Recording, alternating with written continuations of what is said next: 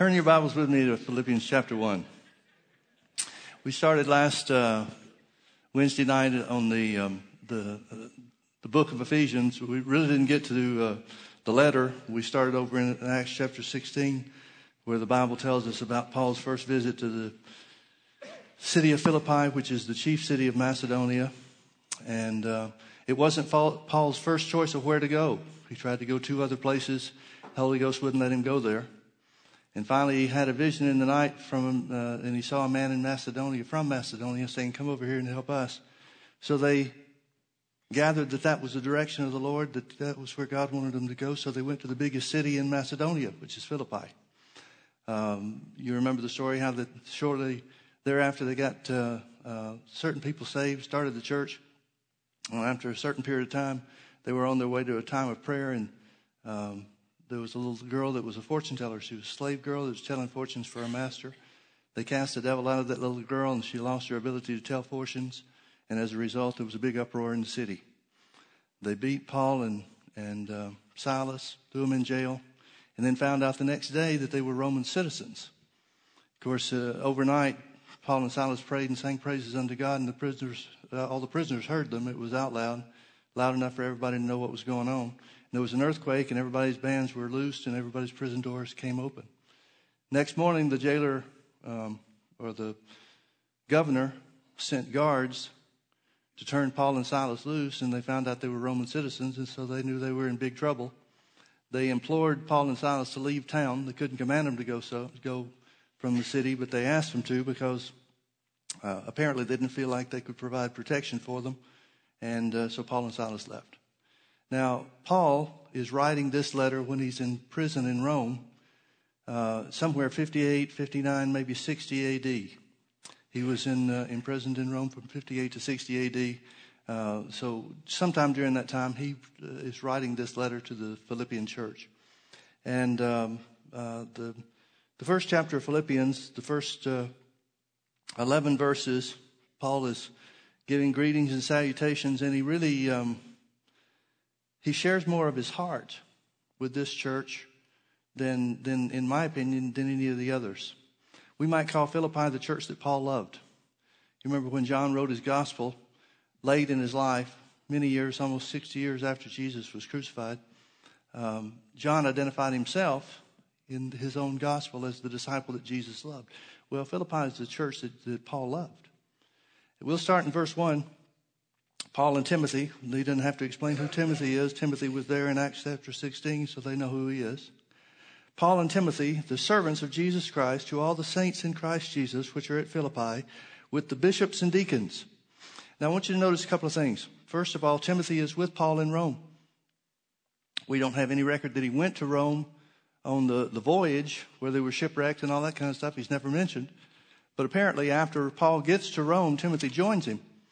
You know as well as I do that the last part of the last few verses of Acts 28 says that Paul was for 2 years in Rome in his own hired house. So he wasn't in jail. He wasn't in a dungeon of any type. He was under house arrest, we might say, with a Praetorian guard, watching over him. So apparently Timothy, and the scripture even says people were able to come and go to him as he pleased. So apparently Timothy has joined him at the time this letter is written. And notice that Paul does not have to identify himself as the apostle of Philippi. In many of the other letters that he writes, he has to assert his apostleship. He has to assert the office that God has called him to and the place that he stands, but not with these guys. Because there is no reason, no specific wrong doctrine, no specific error or situation occurring in the church to undermine it to such a degree that Paul would have to assume or assert his apostleship. So he just calls himself a servant, which is really the Greek word slave. He said, Paul and Timothy, the slaves of Jesus Christ, to all the saints in Christ Jesus, which are at Philippi. Notice he calls the church saints. This is going back to the Old Testament, an Old Testament reference where God says of Israel that he separated them a holy nation unto himself. And even Daniel talking about the end times, that the remnant would be holy saints before God. So he uses this terminology in talking about the church. And notice he mentions the deacons and the bishops. Now, and everywhere that Paul went, every church that he established, he recognized, Paul and his company, not just him, but everybody in his company, recognized the needs to establish and develop leadership in those churches. You know as well as I do that the first time Paul goes to a city, the gospel hasn't been preached there, he gets people saved. Nobody is really qualified to be the leader. But over periods of time, short times, long times, it depends. It might be different from one church to the next. But over a period of time, leadership qualities would and should develop in believers that mature. It's interesting to note that Paul never established any specific title for a church. A leader in the church is what I'm talking about. Paul did not coin the word pastor. As a matter of fact, the King James translators are as responsible for the title of pastor than anything else we have in Scripture. Paul uses the term shepherd. King James translators translated pastor, and so now we have pastors. So when Paul is talking about bishops and deacons, the deacons are just servants, anybody that serves in the church. But the bishops, literally this word means overseers. He's talking about the leaders in the church. Now I want you to notice Paul's method in his writings. He doesn't just write to the church. He's going to talk to the church about how much he loves them. But he doesn't just mention the church. He talks to the church about the leaders. He's always trying to get the people of the church, the congregation, the laity, one might call them, to recognize that God has a leadership organization in anything that he establishes. Can you see that? So he says, Paul and Timothy, the servants, slaves of Jesus Christ. Most people would think he's a servant or a slave of Caesar. But Paul calls himself a slave of Jesus. Which are at Philippi, to the saints in Christ Jesus, which are at Philippi, with the bishops, overseers, and deacons, grace be to you and peace from God our Father and from the Lord Jesus Christ. Now there's lots and lots, tons of contemporary writings, personal letters, documents, and so forth from this period of time that this is written. And so we know from those letters and other things that have been unearthed and discovered that if you were writing a letter in Greek, if you were a Greek writing to another Greek, the normal salutation would be to wish the recipients of the letter joy. If you were writing in Latin, you would wish the recipients of the letter good health. Nobody wishes anybody peace, because the Greek word for peace really doesn't have a strong enough, a clear enough meaning that conveys anything that you'd want to say. Paul is going back to the Hebrew word shalom. It's not the Hebrew word. This is written in Greek. But he's going back to the Hebrew concept of peace under the Old Covenant. The Hebrew word shalom means blessings, the sum total of blessings, or blessings in every area. And so when Paul is making salutations or greetings to the churches, and not just this church, but in most of the churches he writes to, he says the same thing. He says, peace be unto you, and peace comes from the grace of God. So he expands on it and says, grace and peace be unto you from God our Father, that's where grace comes from, and from the Lord Jesus Christ. This is a very personal letter, folks. Paul is identifying his relationship with Jesus. He calls Jesus his Lord. Why does he do that? Because he wants everybody else to have the same relationship with him that he does. Now notice verse 3. Paul says, I thank my God upon every remembrance of you. Well, Paul and Timothy are not I. Notice the personal nature of this letter. Now in Colossians 1:3, it talks about Paul and Timothy are writing that letter, and he says, we give thanks to God upon every remembrance of you. But here he leaves Timothy out. Now Timothy is involved in the letter. He may even be taking it down as Paul speaks these things. But this is a personal letter to people that Paul loves. He says, I thank my God upon every remembrance of you, always in every prayer of mine for you all, making requests with joy for your fellowship. The word fellowship is koinonia. It means partnership. For your fellowship or partnership in the gospel from the first day until now. Here's why Paul loves these people so much. They've been partners with him from day one. From the first time he got to town and started preaching, from the first ones from Lydia and her family and the others that were at the place where they were washing. From the first time that Paul hit town, there were people that accepted the gospel and have stuck with him from that point forward. Let me read it again. He says, I thank my God upon every remembrance of you. Notice Paul is not saying, he says he thanks God for a lot of different churches. Really, mostly every church except Galatia. Galatia, the churches at Galatia were the only church Paul didn't have anything to thank God for about them at all. They had let somebody come in and teach another gospel and take them back to the keeping of the law and so forth. So he's not thanking God for them at all when he writes to them. But he does give thanks to God for most of the churches. But here specifically, it's a personal note. He said, I thank my God upon every remembrance of you, always in every prayer of mine for you all, making requests with joy. Paul has nothing to not be joyful about with this group. For your fellowship, partnership, because you're partners with me in the gospel from the very first day until now. Nothing's interrupted it. Nothing stopped it. Now remember, Paul's still in chains. Now what about this church? What do we know about this church? Well, we know certain things. We know, first of all, that they prayed for him. We know also, he's going to say in chapter 4 and verse 3, that upon his first meeting, or first time that he was at Philippi, and as recorded in Acts chapter 16, and he was taken captive and beaten, there were those that stood by him and made a defense for him, side by side on that day. Well, that would sure grab your heart, wouldn't it?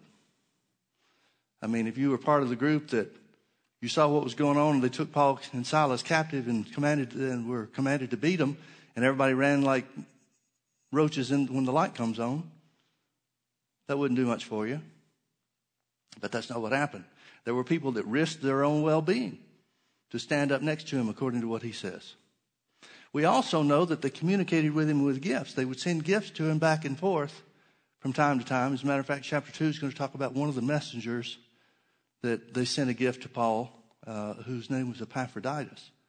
And he got sick, and that was part of the reason that Paul wrote this letter, to send him back to Philippi, to let everybody know that he's okay and that kind of stuff.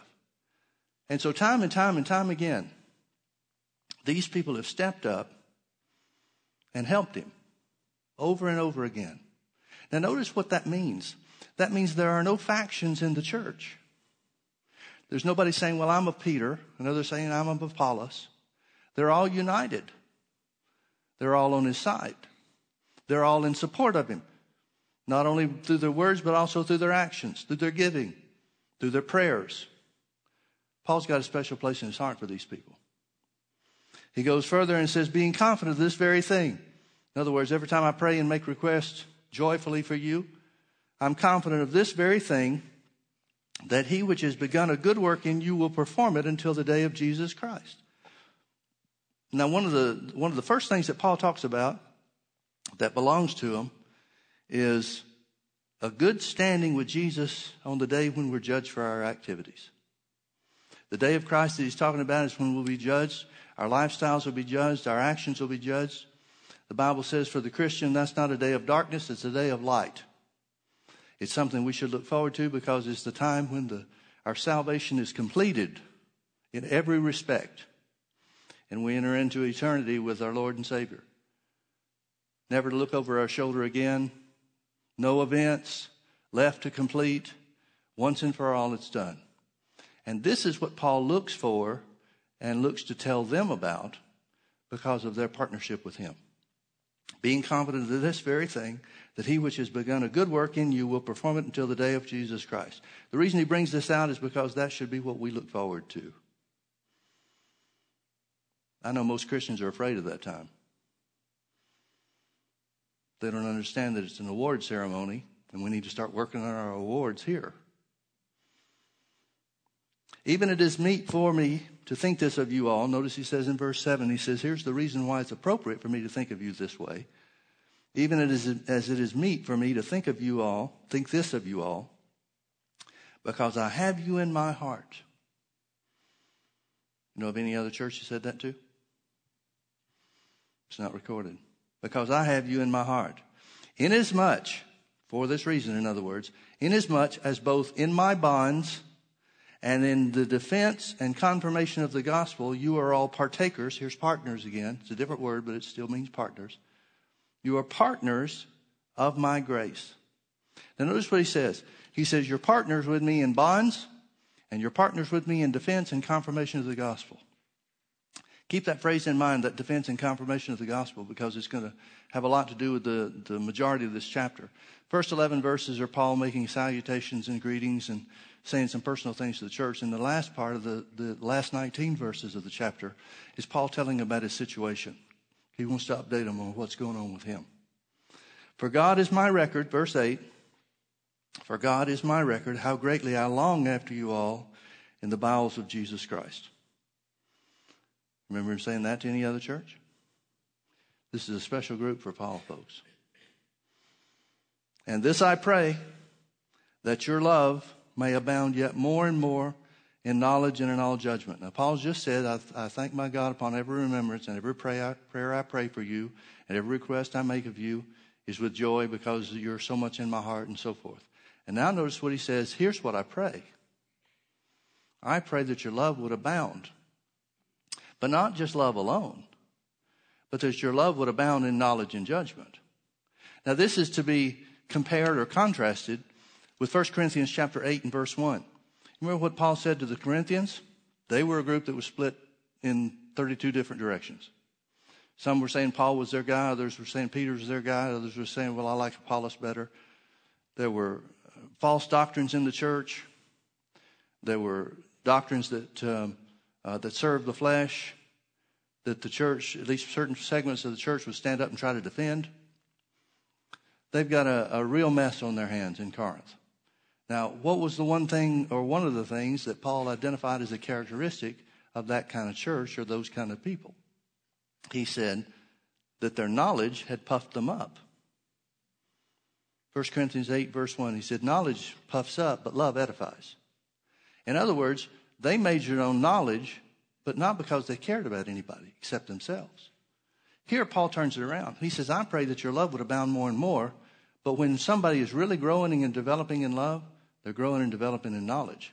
He's not talking about some syrupy, sweet something or other that's emotional. He's talking about a love of God that leads you into the truth of the Word. This is the same author that wrote that those that are spiritually mature have, by reason of use, discerned their senses to tell the difference between good and evil. That's what he's saying. That's Paul's prayer for the people that he loves the most. He said, and I pray, that your love may abound yet more and more in knowledge and in all judgment. That, or so that, you may approve things that are excellent. That you may be sincere and without offense until the day of Christ. Now, how do you approve things that are excellent? Folks, there's a lot of things that are easy to judge between what's good and what's evil. Good and bad is an easy choice. But good and best or good and excellent, that's a harder choice. And notice he says that the love of God that develops in knowledge and judgment brings you to that place. I know a lot of people that are running themselves ragged and being kept from the things, the most important things that God wants for them to do, because they're doing good stuff. And they look around to see what they can trim off of their lives, and they say, but these are good things. These are works that God is pleased with. Not if it keeps you away from the most important things. That you may approve things that are excellent, and that you may be sincere and without offense till the day of Christ. Second time he mentions the day of Christ. That should be our goal. That should be our target. Being filled with the fruits of righteousness. Now, folks, the fruits of righteousness is just another way of saying the fruit of the Spirit that he identifies in Galatians chapter 5. Being filled with the fruits of righteousness, which are by Jesus Christ unto the glory and praise of God. That's the church that Paul has a special affinity for. That's a church that has a special place in his heart. Now he starts talking in verse 12 about his current condition, his current situation. Remember, he's in Rome. He's under house arrest. He knows that the church at Philippi knows that he's that he's a prisoner. I don't want to say he's in prison because that's not accurate, but that he is a prisoner. He knows that. Now, if you're in Philippi, remember your experience with Paul. He cast the devil out of a little fortune-telling girl, slave girl, got thrown in jail and beaten. Miraculous opening of the prison doors and so forth. Next day, they have to leave town. He hasn't been there a long time. It's the only record that we have that Paul was at Philippi up to this point in time. Well, the only thing the Bible tells us happened while he was at Philippi. There was one other visit that the Bible mentions that he went through Philippi, but it doesn't tell us that he stayed, doesn't tell us he spent any time there whatsoever. So they haven't had a lot of face-to-face contact with Paul unless there are other things that the Bible doesn't relate to us. Now, somebody that they care enough about or care as much about Paul as the Bible seems to indicate that they did because of what they did for him, they're going to be very concerned about him. They're going to be very concerned about what happens when the leader of the church, and Paul is considered to be at this time one of the two big guys, Peter and Paul, one of the two main leaders of the church, Peter the apostle to the Jews, Paul the apostle to the Gentiles. They've got to wonder what's going to happen. Nero is the emperor that Paul has appealed to, and he's a nut job. And during Paul's first imprisonment, Nero has not advanced to his greatest stage of insanity. But he is not a picnic under any circumstances. So there's no way for anybody to know for sure what's going to happen. It'd be easy to say, well, Paul didn't do anything wrong. Like that matters. That could have absolutely no bearing on what Nero does. Fortunately, at the time that Paul is in under house arrest in Rome, Nero is not looking to the church as its problem. At this point in time, in these years that Paul is held prisoner, there are some major battles that are going on in the province of Rome, the outlying areas of Rome, of the Roman Empire, not Rome the city. But the Roman Empire is having to defend itself, and so is Nero and some of the other leadership is much more occupied with other things than they are the issue of persecuting the church and so forth, like he will in a few years. So Paul is hopeful, I'm sure, and so is the church at Philippi, but there's no way to be sure. So Paul wants to bring them up to date. So he says in verse 12, but I would that you should understand, brethren, that the things which have happened to me, talking about my imprisonment, the things which have happened to me have fallen out rather to the furtherance of the gospel. First thing Paul says is, here's what I want you to know. You would think that the apostle to the Gentiles would be most effective when he's free to go to the Gentile cities. But Paul is saying, I'm right where I'm supposed to be. This has advanced the gospel, not hindered it. The things that have happened to me. Well, what's happened to him? Well, he's been persecuted in Jerusalem. That's what caused him to appeal to Caesar to begin with and start on the journey and the shipwreck and all the other things that happened, all the other disasters and things that would make a normal guy give up, I think. He's saying all these have advanced the gospel. You wouldn't expect tragedy. I'm sure Paul didn't plan for his trip to Rome to go the way that it went. Are there times that things don't go the way you think they're going to go? Notice he says that this is exactly where I'm supposed to be. It has advanced the gospel. Verse 13, so that my bonds in Christ, I'm not a prisoner of Caesar, I'm a prisoner of Jesus, so that my bonds in Christ are manifest in all the palace and in all the other places. What's happening, folks, is that Paul is preaching to the Praetorian Guard. Every time they change shifts, if it's a new guy, he makes sure that everybody knows, I'm not a political prisoner, I'm not a criminal, I'm in chains because I believe in Jesus. Let me tell you about it. Well, what do these guys do when they go back to the barracks? They're talking about this famous, and Paul is he's very distinguished prisoner. He's a Roman citizen who has appealed to Caesar. In other words, the only reason he's in bonds is because he has desired to see Caesar and to plead his case before him personally. That's not a normal event. That's not a normal course. That's a last resort for most people. And when Paul is known to be in bonds because of his beliefs and not because of some seditious act against the Roman Empire, he becomes even more famous. And notice he says it's all throughout the palace. He says the whole palace knows why I'm in prison. The whole palace knows about me believing in Jesus. And then he mentioned another phrase. He said in all the palace and in all other places. Now what does that mean? Well, it could mean anybody that has anything to do with his defense.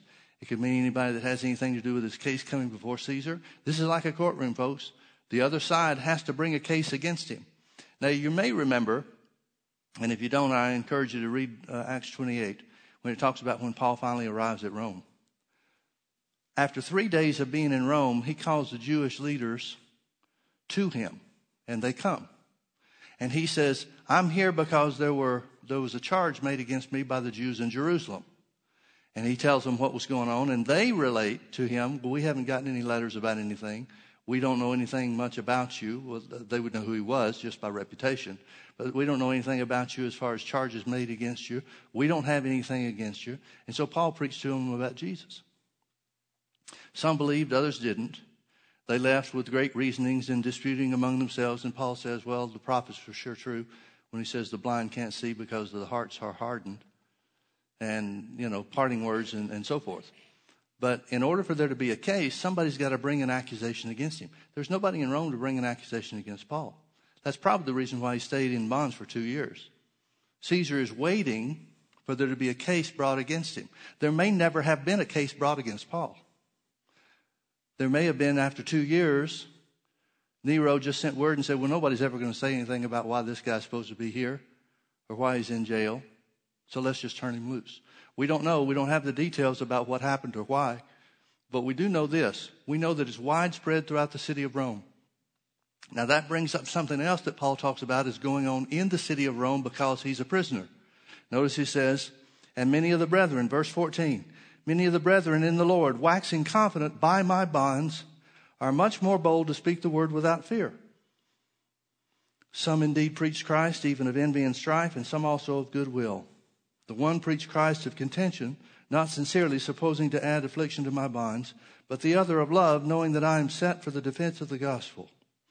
Now, what this means is very simply this. We know what's going on in the city of Rome. The book of Romans was written from Ephesus about 2 years prior to Paul being put in prison and reaching Rome and held in prison for those 2 years. So this is the book that the letter that was written to the Romans is about 2, maybe 3 years before this letter was written. And you remember all the things that happened in Rome and the things that Paul had to address. There was all kinds of factions in the church, all kinds of false doctrines, Gnosticism, and different things like that. Well, that's the condition of the church when Paul arrives in Rome. So Paul is saying there's several things that are happening, and all of them are advancing the gospel. Because I am a famous prisoner. Because people are talking about why I'm in jail. Because I believe in Jesus. Some of the true believers are standing up and proclaiming their belief in Jesus, and it's giving them boldness to say, I believe in him too, and here's what it is. Here's what Christianity is. But then he says, others are preaching Christ out of contention, trying to make it harder for me. Now, what would that mean? Well, we know that the Roman church is made up of both Jews and Gentiles. We know that the Roman church is made up of false doctrines, those that are teaching false doctrines. And so there may be Gnostics and others that are there. There are those, I'm sure there are Jews that believed in Paul's cause. I'm sure there are Gentiles that believed in Paul's cause, but I know that there were probably members of each group that didn't believe in his cause, that believed in the accusations of the Jews that Paul was trying to stir up trouble and create a problem and so forth. So you got some that are envious of Paul's notoriety, and so they're preaching Christ, maybe not the pure message, maybe not the way that you and I would share Jesus, but they're preaching Christ in a way so that it might be worse for Paul to stir up trouble in the city so that it's worse for Paul. And Paul just says, whether they're doing it for the right reason or for the wrong reason, it's causing Jesus to be preached and the gospel to be advanced. Again, he's emphasizing the point, I'm right where I'm supposed to be. So he picks it up and says, what then? Verse 18, notwithstanding every way, whether in pretense or in truth, Christ is preached, and I therein do rejoice, yea, and will rejoice. Notice what you do in prison. Now, this is going to have special meaning for the Philippians, because you remember in Acts chapter 16, when Paul and Silas were in jail, at midnight they prayed and sang praises unto God, and the prisoners heard them. And they brought about their deliverance. What does Paul do in jail when he's in Rome? He rejoices. For I know that this shall turn to my salvation. The word salvation is translated in most other translations as the word deliverance. Now, there's some disagreement, and you can decide for yourself what Paul means by this. Because if he's talking about deliverance, what does he mean? Does he mean deliverance from jail? Possibly. Does he mean turn to his salvation, meaning turn to his credit? God will credit him for it because he was faithful? Possibly. But there's another possibility too, and that is he could be saying, I know that just like praising God in prison got me out of prison in Philippi, my rejoicing in prison will get me out here too. You can decide for yourself which one he means. I think he may have a meaning in a little bit of all three in his meaning. What then, notwithstanding in every way, whether in pretense or in truth, Christ is preached, and I therein do rejoice, yea, and will rejoice. Folks, there's a lesson that you ought to be learning from all of these examples, and that is, here's what you do when you find yourself in prison. That can be a physical prison. It can be a figuratively be in prison. It can be something that the devil's trying to keep you in bondage in. Here's what you do to get free. You praise God in the midst of it. For I know that this will turn to my salvation through your prayer and the supply of the Spirit of Jesus Christ. In other words, he says, I know you're praying for me. Well, what would they be praying for him for? To be set free. According to my earnest expectation and my hope that in nothing I shall be ashamed, but that with all boldness, as always, so now also Christ shall be magnified in my body, whether it be by life or by death. Folks, I would submit to you that verse 20 is a good motto or a good mission statement for life. According to my earnest expectation and my hope, that in nothing I shall be ashamed, but that with all boldness, here's what Paul says, here's what I'm operating by, and here's what I need more of. But that with all boldness, as always, so now also Christ shall be magnified in my body, whether it be by life or by death. Paul knows that there's a chance that Nero will go wacko on him, not listen to anything he has to say or not care what he has to say, not care about the defense that he makes. Remember, he's before Caesar for the defense and the confirmation of the gospel. That's Paul's purpose, to defend his beliefs in Jesus and to tell Caesar about Jesus being raised from the dead. He knows that not everybody's going to accept that. He knows Nero may not accept it. So he says, my job, my purpose, my goal is for Christ to be magnified in my body, whether it be by life, being set free, or even by my death. For, verse 21, for to me, to live is Christ and to die is gain. Folks, when you realize there's nothing the devil can really do to you that causes you loss, it frees you up to believe God. So many times the devil tries to paralyze us through fear. The only way to overcome fear is to say, well, so what if you do? To face what he's claiming, face his accusation, face his threats. To consider it and say, well, even if that happens, the devil says, well, I'm going to take your life through sickness or disease. Well, even if you do, I go to heaven. How does that gain you? I gain. What does that do for you? I still win. Death has no victory no matter what the circumstances of death are. For to me, to live is Christ and to die is gain. But if I live in the flesh, this is the fruit of my labor. Yet what I shall choose, I want not. Now I want you to notice verse 22 again. Paul's saying, I have a choice in this. Now most people would think it's Nero's choice. Most people would think it's whatever Nero decides, that's the way it's going to go. Paul's saying, I'm not sure about what I'm going to choose.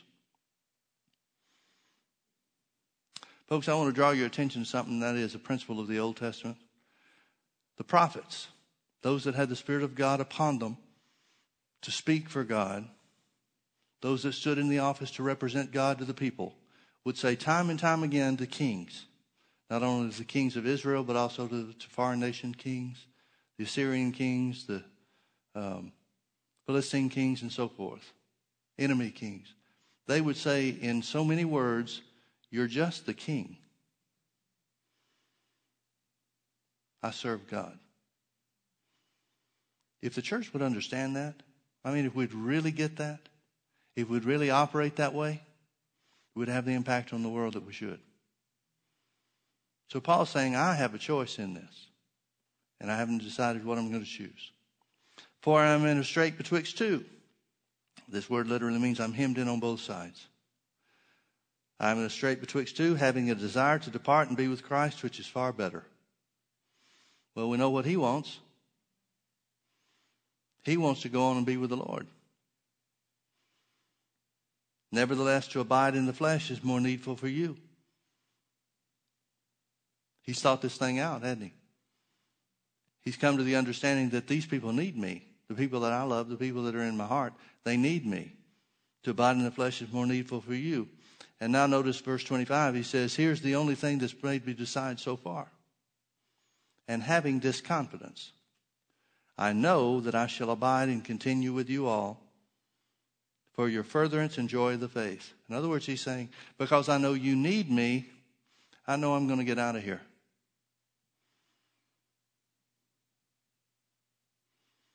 Notice what Paul based his knowledge on. He based his knowledge on confidence. Confidence in what? Confidence in his relationship with God and his authority as a believer. It's a good thing to live by. Having this confidence, I know that I shall abide and continue with you all for your furtherance and joy of the faith, that your rejoicing may be more abundant in Jesus Christ for me by my coming to you again. Notice it's all about them and their relationship with Jesus. Now he finishes with the last three verses, I guess, by talking about their lifestyle and how important it is for them to do right.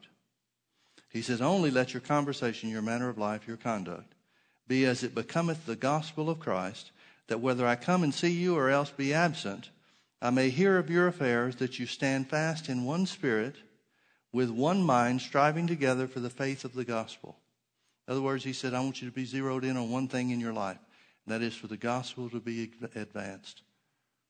And live in such a way that it advances the gospel with people, the people around you can see. And live in such a way that the gospel can go forward. And in nothing, verse 28, here's a very important scripture. And in nothing terrified by your adversaries. He said, don't let your opponents frighten you. Now, folks, you need to realize something, and that is the only opponents that the church at Philippi seems to have are from the outside at this point. He doesn't try to correct any doctrine. He doesn't say there are those among you and so forth.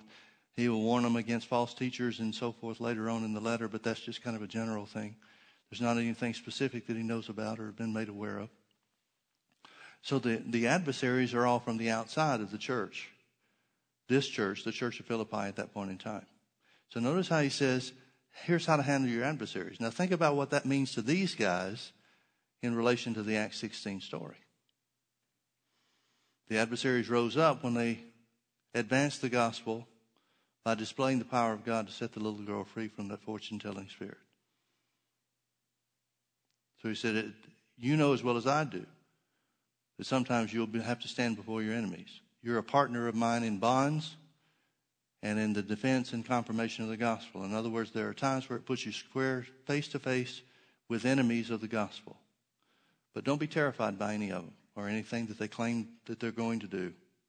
And in nothing be terrified by your adversaries, which is to them an evident token of perdition. Now, the word perdition is interesting. You look in other translations, and some say destruction. And it certainly could mean destruction.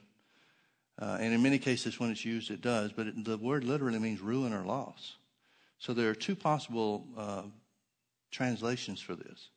One is your refusal to be afraid by standing in the face of governmental authorities or mobs or whatever the case might be is an evidence of the destruction that will come upon them as evildoers.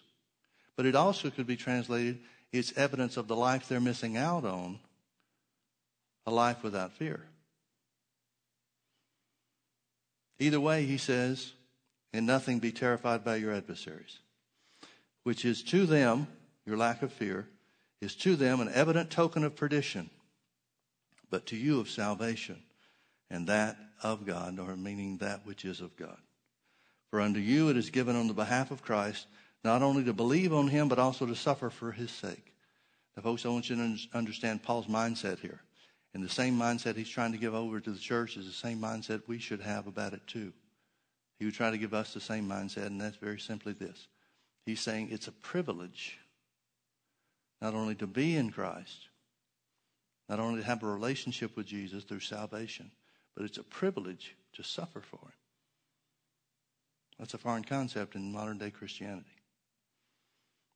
But it's just as important today as it ever was in any other day, Paul's day or any other.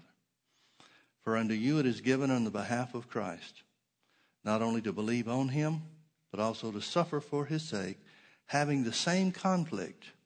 In other words, he's saying you're in the same fight as me.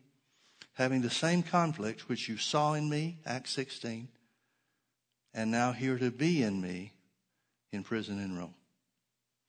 You're in the same fight as I am. Paul's going to go forward and he's going to tell the church at Philippi some special things, some unique things that he doesn't tell any other church because there's so much in his heart. And not only because there's so much in his heart, but the reason why there's so much in his heart is because of the partnership that he has with them. They're with him every step of the way. They can't go where he goes in many cases, but they can help him go. That's the way the church is supposed to work. Church of Philippi in many ways is the greatest example of the way the church is supposed to work of anything that we have. Let's pray. Father, we thank you so much for your word. We pray, Father, that we would be even of the same character and the mindset as the Philippians. That everything that we do would be the furtherance and the advance of the gospel. Father, we pray that our manner of life and our conduct would be that which is worthy of the gospel, which we're born again of. Worthy of the Lord Jesus himself. We pray for ourselves, Father, that our love would abound more and more in knowledge and judgment. That we would be able to approve those things which are excellent. And walk worthy of the Lord unto all pleasing. Father, help us to realize that the greater one is in us individually and in us collectively, so that we have nothing to fear, no matter what threat arises, no matter what attacks the enemy brings. And Father, we pray that our boldness would be a sign to the world of what it means to live in Christ Jesus. For it's in his name we pray. Amen. Amen. Well, God bless you. Thank you for being with us. You're dismissed.